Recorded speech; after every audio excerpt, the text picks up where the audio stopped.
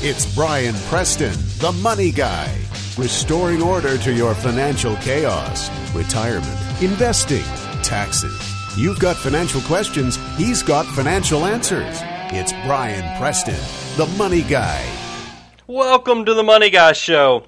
It's great to be back this Monday. It is April 28th, 2008, and I'm so glad you came to join us today. And what we're going to be talking about today is how to pick a planner, a financial planner or investment manager out of the sea of snakes that are out there. And I know that sounds like probably a harsh thing to say, but as many of you have probably found out, if you've ever shopped or looked or tried to research and done due diligence on hiring an investment manager or a financial planner, it can almost feel like buying a new car or a used car. It's just not, it can be a pleasant experience, but it also can be kind of overwhelming to try to figure out what in the world is the right direction, and how important is this decision. So that's what we're going to be focusing on today. I'm your host, Brian Preston. I'm a certified public accountant, a certified financial planner, and I'm also a fee-only wealth manager that does this as a hobby. This is not my full-time job. I'm not a radio personality full-time or a broadcaster where that's where all my income. This is actually not a primary source of income whatsoever. It's more of just a hobby of passion that has kind of taken off through the grassroots support of all my listeners who have written great reviews out there on iTunes as well as other blog sites and elsewhere, and that's what's gotten us enough attention that we've grown to the size that you probably found us out there. So I want to thank everybody who's made it possible for the Money Guy Show to grow to the point that it has. But what we are going to be talking about today is picking that planner who can spell fiduciary, which is a story that ran in the New York Times this weekend. I think it is a great kind of look into how to shop for a financial planner. And I want to thank James. As I know I've probably said it in passing before, but I have a partner up in Boston that kind of started working on the Money Guy Show right at the beginning of this year, and we haven't been able to do everything we want to do to this point because unfortunately the day jobs get in the way, but we have big plans for the show in the long term, and James has been tremendous. He's just recently, you've probably noticed that the quality of the show notes have increased. James is not involved with the audio portion, but the show notes, the actual writing, he's done a great job of editing what I say, because I tend to type notes in train of thought, which sometimes doesn't translate well when you're talking about writing out for people to read. And I appreciate James helping out. And he also emailed me this article from the New York Times, and it's titled "Pick a Planner Who Can Spell Fiduciary." Now, I want to read, and I hate to just pull an article and read, and I'm not going to read the whole article, but the author of this did a great job, and I want to kind of go over some of the points she made, and then also throw my insight into it, because I have worked both on the commission side of financial planning and investment management, as well as what I've been doing for quite a number of years. I've been on the fee-only side where we don't do any commissions or sell any products. So it's kind of interesting because I feel like I can give you both sides of the coin and give you insight, because a lot of you are probably wondering what to do. Most of you might have, with all the volatility we've had in the stock market over the last 6 months, have probably been, even the do-it-yourselfers out there, are probably second-guessing yourself a little bit and realizing, hey, maybe since this is my entire retirement future and my entire financial independence, I've been saving my entire life, how about let's get the opinion of somebody else to make sure we're doing this right, because we only get one shot at this. If we really mess it up, it could really impact our long-term happiness in retirement. I think that's a valid point, and I wanted to see if I could help out in that decision while you're going through this and give you a resource where you can figure out if your person that you're talking to is doing the right thing for you, or if you're just going to be another number to them in their line of trying to build up a salary to pay for what they've got going on in their life. So that's what we're going to be focusing on today. At the end of the show, I am going to give you guys some insight. I mentioned last week at the end of the show that I had a LASIK surgery, and that's why I was running out and not doing a ton of show notes, is because I was going out to get LASIK surgery. I did get LASIK surgery last week, and I want to give you kind of some follow-up on that.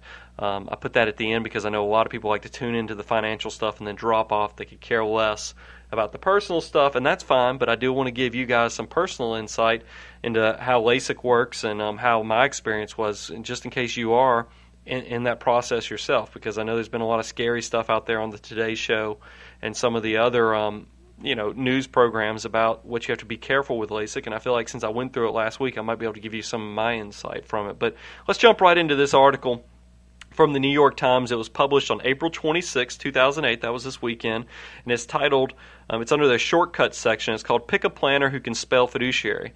And it goes on to say, like many people, especially in these financially unsettling times, I long for someone to look at our portfolio, such as it is, and tell us how to manage everything so that we can send both of our children to college, of their choice, of course, retire at 65, and be able to send postcards from exotic locations to our future grandchildren. And I think that's probably summing up the first paragraph of this article is what most people who come to see me really are looking for. They are looking for that true peace of mind that comes from hiring somebody to know, hey, can we do all these goals and actually have enough money to do it? That's what they want. People are oftentimes going to come in to see a financial planner and say, okay, we've kind of, this is our bag of goods. Do we have enough to make it work? And that's what they're looking at you to give them guidance.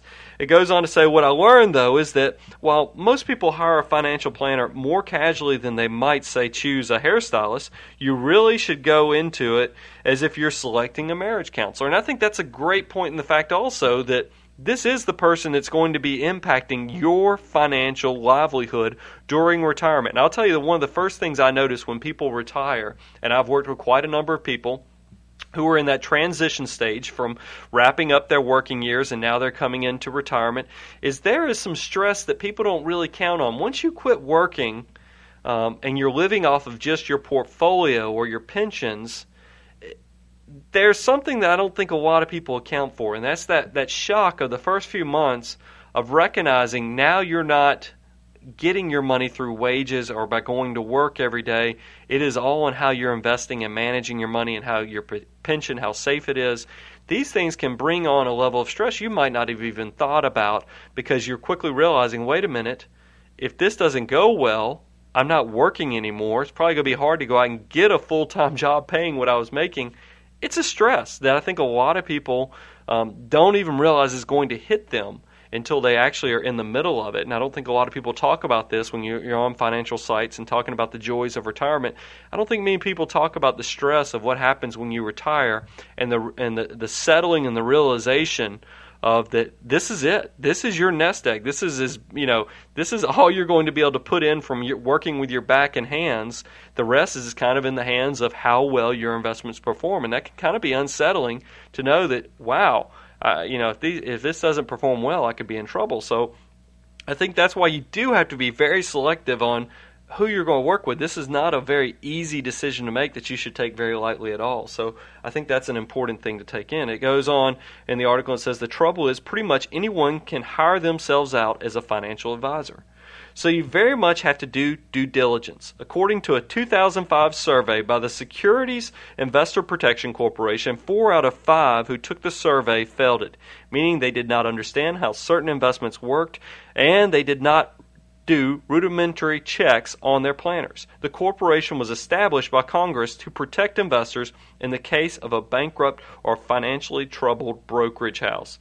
And it goes on to also say just 1 out of every 5 people surveyed said they read their financial prospectuses. That's that, and I'm adding this, that's that white, that booklet that your investment person provides you that has all of the legal disclaimers, and then on page 20 of the 40-page little document that's written in size type of 8, the font size is probably 6 or 8, where you almost have to get a magnifying glass out. On page 20 actually tells you what the fees are. They bury those fees in the middle. So you really have to dig into that prospectus, that legal document that they're required to give you to really know what's going on. But it's as I said read from this article, it says only 1 out of every 5 people, that's 20% of the people surveyed, said they read their financial prospectuses. They regularly reviewed their account statements, checked out the disciplinary background of their stockbrokers or financial planners, and had a financial plan in place. So that means only 20% of the people are going through all the steps to protect themselves. So that leaves a lot of openness for people to be taken advantage of. And I think that a lot of you out there probably are being, to some degree, I think people who have reached a certain age in life, you could ask the majority of the population out there and say, hey, do you feel like you've ever been ripped off by somebody selling you a financial product? Now, I got to believe that most people would say yes. I really do believe that, because there's always people out there trying to see if they can get in your back pocket, and it's up to you to educate yourself, and that's what hopefully the Money Guy Show and other resources like this can help you so you don't fall into those traps and get yourself in a situation where you do get taken advantage of financially. It goes on. I thought this was a very key part, and one of the reasons I chose this article that James had forwarded over to me was it goes into category titles for advisors, because I know it can become very confusing on what you're looking at and what different people do. So it says that there's actually three categories of people who are managing assets, and the first is investment advisors. The second are stockbrokers, and then the third are what are called financial planners. Now, financial planners is I'm going to go into these definitions in just a second. Financial planners can kind of be a catch-all category, and that could be a person who is a stockbroker, or it could be a person that's an investment advisor. But let's first talk about what is an investment advisor. An investment advisor is also known as an asset manager, wealth manager, or portfolio manager. It's a legal term that describes people who are in the business of giving advice about securities, stocks, bonds, mutual funds, and annuities. Anyone who manages $25 million or more in securities generally must be registered with the Securities and Exchange Commission. In most states, advisors who manage less than that should be registered with their state regulatory agency. And I think you guys, if you've listened to the show long enough and you actually made it to the end, you'll notice I have a disclaimer at the end of the show. And one of the things, one of the reasons we put that disclaimer out there, first, we want you to know what we do this show for entertainment, that you should always, know your personal situation. It's hard to give you specific recommendations when we don't know all of your ins and outs of your situation. But it also goes on to say, if you listen to the disclaimer at the end of the show, that I work or am partner with Preston and Cleveland Wealth Management, and we are a Securities and Exchange Commission registered investment advisory firm. So we fall into this category as an investment advisor, because it is true, legally, all firms that are managing more than $25 million do have to register with the SEC, and that is one of the things we do. And I will tell you, it is something that is not the easiest thing to do, to keep up with all the compliance and everything else, but it is definitely something that you want to make sure that people who are managing a great deal or a decent amount of money are filing and are registered with the Securities and Exchange Commission, and that's what I know we had to do. Going on, so that's an investment advisor. That's an asset manager, somebody who's managing money and is registered with the Securities and Exchange Commission. A stockbroker, getting into the terms, is also a legal term that refers to people who buy and sell securities on behalf of customers, and also can offer a broader range of investment planning. They can work for themselves or for brokerage firms, and they must take a test given by the financial industry regulatory authorities, a non-governmental body that oversees security firms. And a stockbroker, just giving you examples, that's like your Merrill Lynch's, your Smith Barneys. These are the guys that your A.G. Edwards. These are the guys that you probably see. I think probably most people think of when they're first thinking about a stockbroker. You think about the Merrill Lynch, the Smith Barneys, and those type of advisors. An investment advisor, it can be independent guys, like my firm, Preston and Cleveland Wealth Management. It's important to kind of know the difference. And then the third term is a financial planner or consultant.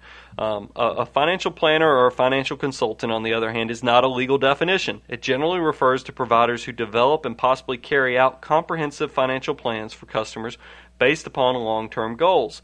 Planners can deal with such topics as estate and tax planning, insurance needs, and debt management, as well as help plan college savings or retirement funds. And that's why I say it was kind of a catch-all. Really the two categories are you're either an investment advisor or you're a stockbroker or a registered rep. Registered reps and stockbrokers, work for the big brokerage firms, and then you have your investment advisors that can, and now this is where it gets a little confusing, can also work at a brokerage firm, but it's different. And I'm going to get into what those differences are in a moment, but those are the three main categories. You have an investment advisor, which are typically your independent guys. You have your stockbroker, who works at the big brokerage firms, and then you got a financial planner that can be A financial planner can be an investment advisor, or it can be a stockbroker. It's somebody who's not just looking at your investments, they're looking into all parts of your financial life, getting into retirement planning, debt management, college savings, and those type of things. So the article goes on, and this is where it tries to give you more clarification. It goes, what do I want to look for and avoid when finding someone to help us? One word kept arising over and over, and no, that word was not money. It was a word, fiduciary. And I think this is a key thing, because we've had some huge rulings in the last year and a half on what obligations are for people who manage money with the general public. And there's always been a lot of gray in this area, because we had what was called the Merrill Lynch broker-dealer rule, where brokers were not held to the same specifications as an investment advisor if they register with the Securities and Exchange Commission, because investment advisors have to take what's called a fiduciary obligation on their clients. They have to put their clients' interests ahead of their own, whereas broker-dealer exemptions, the Merrill Lynch rule, the broker-dealer rule that was out there for many years, exempted brokerage firms, the big brokerage firms, from this rule, because advice was considered just kind of an add-on. It was just an added service as in addition to them selling products. So they weren't held to the same standard. But that has changed now, where if a broker or a stockbroker is going to hold themselves out as an investment manager that does financial planning, a lot of times they might have to register with the Securities and Exchange Commission and take that fiduciary obligation. So we have had a change in the laws in the last 18 months that is huge. I mean, this is shattering to help you out, and I think it's important that you know what the word fiduciary means and how that impacts your desire to try to find a new financial advisor, or even go from the do-it-yourself side to bring in somebody to look over your shoulder. So going into what the article titles fiduciary, it says someone who legally has a fiduciary duty will have to work in the best interest of the client. That means they have to put your interest ahead of theirs at all times by providing advice on investments that will serve you, not them, best. Investment advisors have fiduciary duties, while brokers and financial planners may or may not. It's a confusing legal situation, so the best bet is to ask anyone you're considering hiring straight out, are you a fiduciary? If an advisor doesn't know what you're talking about or can't say yes with conviction, then that's your answer. According to Miss Garrett, that was interviewed in this article, as we should walk, then what does it say? And you should walk. Oh, okay, I misread the sentence. So she's saying that if they don't know what a fiduciary is, or they can't say definitively yes, Miss Garrett here, who's interviewed in this article, said you should get up and walk out. Even if they do say yes, ask for this and other terms that you're coming to an agreement in writing. Ask for their code of ethics is what I think is important. I think that there's things you should ask for to make sure that they truly are and are legally bound to a fiduciary obligation to put your interest ahead of theirs. So after we've talked about, because we've kind of reviewing, we've talked about the different type of providers of investment management. We've talked about the differences between fiduciaries and people just selling products. And then the third thing I want to talk to you about is that you need to consider is, how does a person get paid? The other big question to ask potential advisors is how they get paid. Commission on investments they sell to a client, or are they fee only? Which means if they're fee only, they're paid by a project or an hourly rate. Do they get paid by a percentage of assets, or a combination of these? So these are all questions you need to ask yourself. Most experts I talked to said to be leery of financial advisors who work on commission because they have an incentive to get clients to trade and buy on the highest commission products. An inherent conflict of interest. And I think that's an important word, is that conflict of interest. You've got to pay attention to make sure that whoever you're hiring is honest, because everybody has somewhat of a conflict of interest. I'll even go ahead and tell you what my conflict of interest is with clients. Is a lot of times if a client, I'm managing their assets, if they decided they wanted to pay off their house, they just take $100,000 and pay off the mortgage, $100,000. That would obviously impact somebody like myself who charges a percentage of the assets I manage. That would obviously lower how much I'm going to make off that client. So that's a conflict of interest. When they ask me for advice on, hey, should I pay off my house early, I have a conflict of interest there, because if they do pay it off, it will lower how much I'm making. But I think that can be overcome by the fact that I think you guys have heard me talk about it. I think as people do approach retirement, I am one of those people that thinks you should pay off your house. And I know I'll probably get emails from people saying, hey, you should never pay off your mortgage. But hey, let's face it, with real estate behaving like it is, I don't think you can use the assumptions of old that you want to leverage your house as much as possible because it's earning. You want to put that money, you want to borrow as much as you can on your house so you can put that money to work, and then you want to leave your house leveraged so it can keep appreciating, while your other money's working. I don't think that argument holds up when you're in a real estate market like we are now, because it could be years before real estate starts appreciating again, and if you have that house leveraged to the nine, you essentially could be underwater. I just don't think that's the ideal situation. So I'm actually a big fan of paying down debt rather aggressively. So, that kind of totally wipes away that conflict of interest if I completely address what my conflict is and jump right in. But other advisors, brokers out there, they might not tell you if you're buying their proprietary products or the mutual fund that they're selling that has the name of their firm on it can only be held at their fund, and they make an extra commission by selling you that proprietary product than selling you something else that might be available from one of the low-cost providers. There's different conflicts that do impact how much your advisor gets paid and also how your long-term performance is, and you need to know what those conflicts of interest are.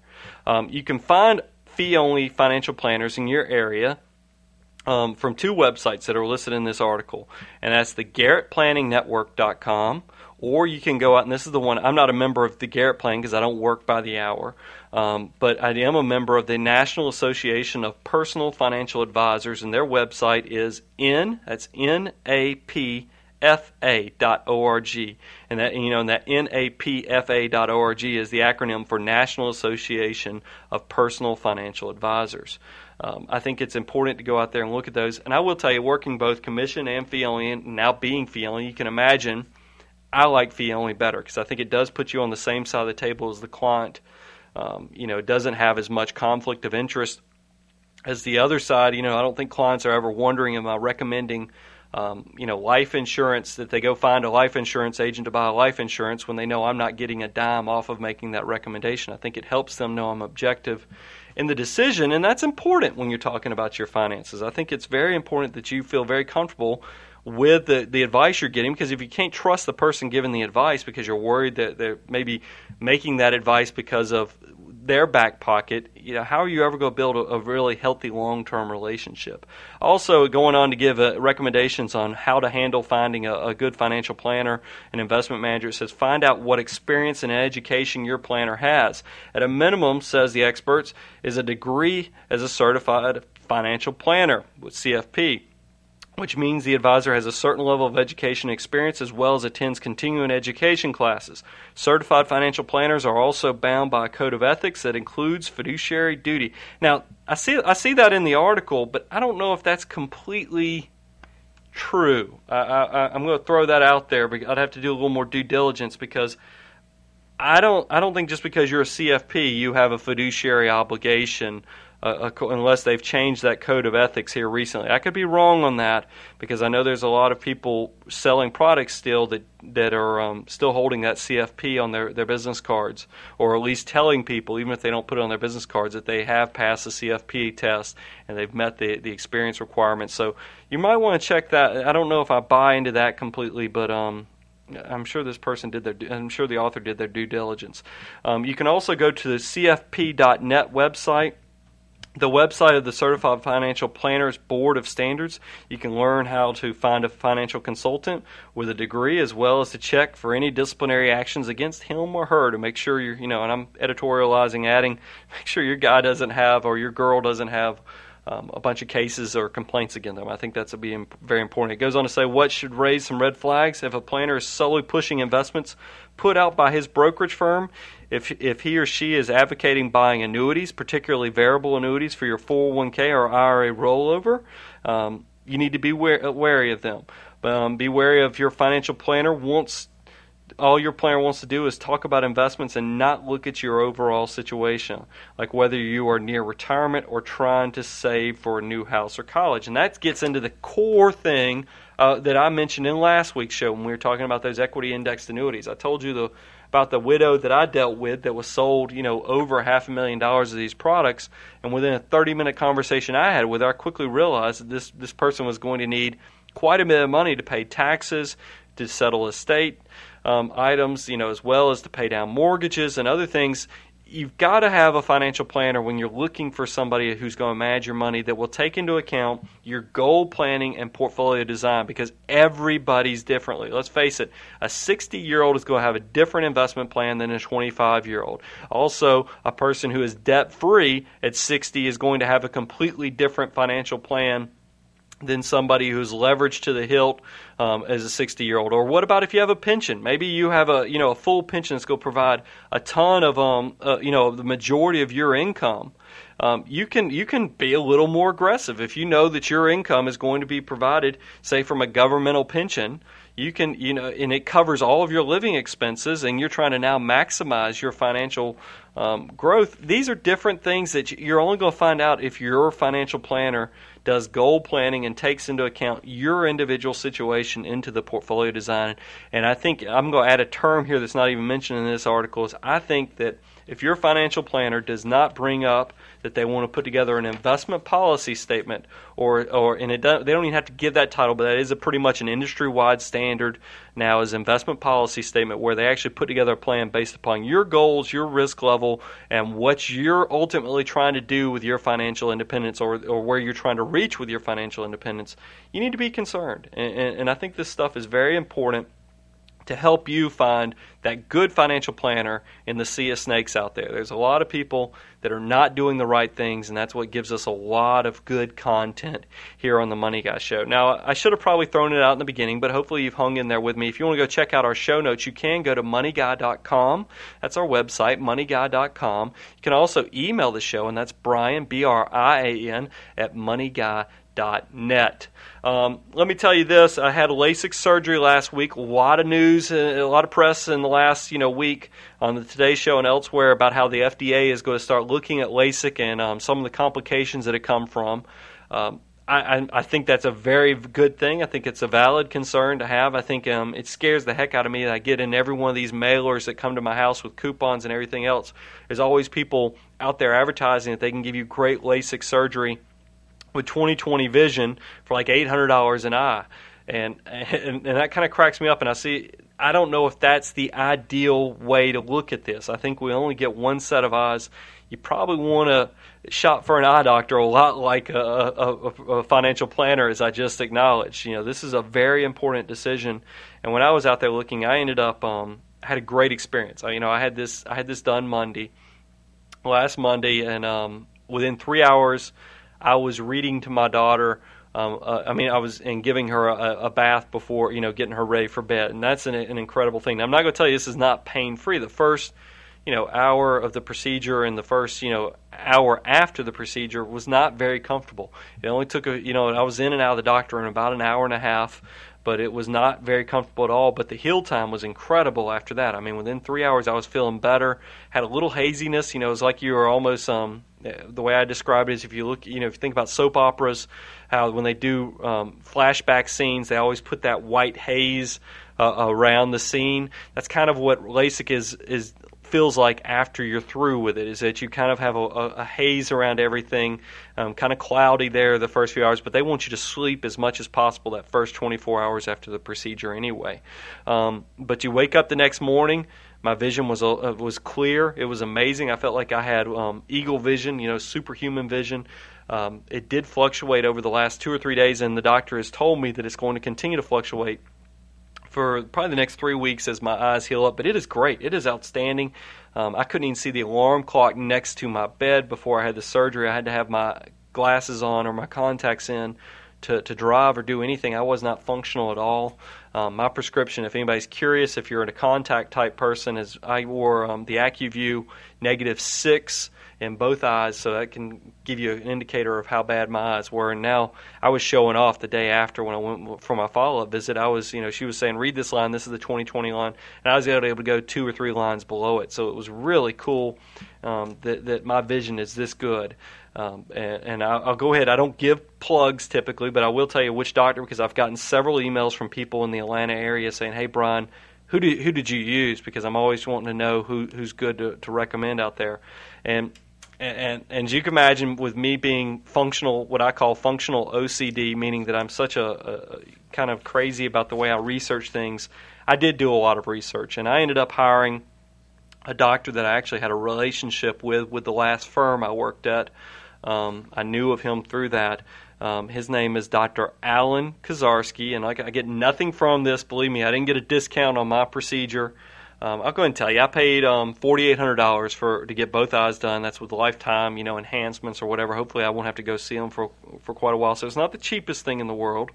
But Dr. Kozarski works for, or I think he's actually one of the owners, I think he's one of the founders, for PiedmontBetterVision.com. And I knew Dr. Kozarski was really good, very successful. He's he serves here at the Georgia Eye Bank. He does a lot of cornea transplants. He's the guy that comes in that most doctors hire to fix their mistakes. It's amazing. I think he's done good work, and his reputation preceded him. If you want to kind of, I knew this because I worked with him at my last firm, and he's not a client, by the way, so don't think that I'm recommending because he's a client, because he's not. But I did, and it's on their website, so I know I can say it publicly, is that he's actually done the eyes of like Greg Maddux, who's the Cy Young award-winning pitcher that used to pitch for the Braves for a number of years and has moved on. He's also done quite a few other Braves that are listed on, you can see it on their website, and they've done quite a, professional golfers, pilots. I can't say enough good things. I think he's done a great job. If you want to go check him out, I think it wouldn't bother me. Like I said, I get no kickbacks, but I'm just so happy about my eyes that I feel like it's worth sharing with you guys, and I hope you don't mind me putting this at the end of the show. Like I said, it doesn't impact whatsoever into the financial advice we're giving out there, and I hope that helps out too to help you make the right financial decisions to choose who are the good advisors out there. So check it out, and of course, I probably don't plug myself enough, but I feel kind of icky about doing it because this show is a passion of a hobby of passion that I do. But if you do meet my minimums of $500,000 or more, you don't mind working with an advisor that might not live in your neighborhood, because with technology that's not necessarily important anymore, feel free to check me out. You can go to themoneyguy.com, or you can check out my firm's website. That's Preston-Cleveland.com. You can check us out, and and I'd love to talk to you as well and send you out a prospect kit. Like I said, I don't push myself enough because I feel kind of weird about it, because I know you guys think of me as the guy who's giving financial advice, but let's face it, what pays the bills around here and keeps this thing going is, fortunately, I can run a successful financial planning practice and investment management practice that I can do this to try to level the playing field. So I'm not just helping the people who are well already there on their goal of financial independence. I can also help the guys that are just starting out and trying to get things going. So thanks so much for listening. I hope you'll tune in next week. Don't forget, I am going to be looking at Dave Ramsey's investment recommendations as part of, he's got this Financial Peace University. Big fan of Dave, but still I think it doesn't hurt to go out there and do some objective analytical research. Don't know the answer, so I don't know if I'm for or against or what I feel about it yet, but I will be doing an analysis of Dave's investment recommendations that he gives out in the Financial Peace University. I've been emailed those notes, the PDF version of those notes, from several of my listeners, and I'll be sharing that with you in the next 2 to 3 weeks. I'm hoping to put that show together in the next 2 to 3 weeks. So thanks so much for tuning in.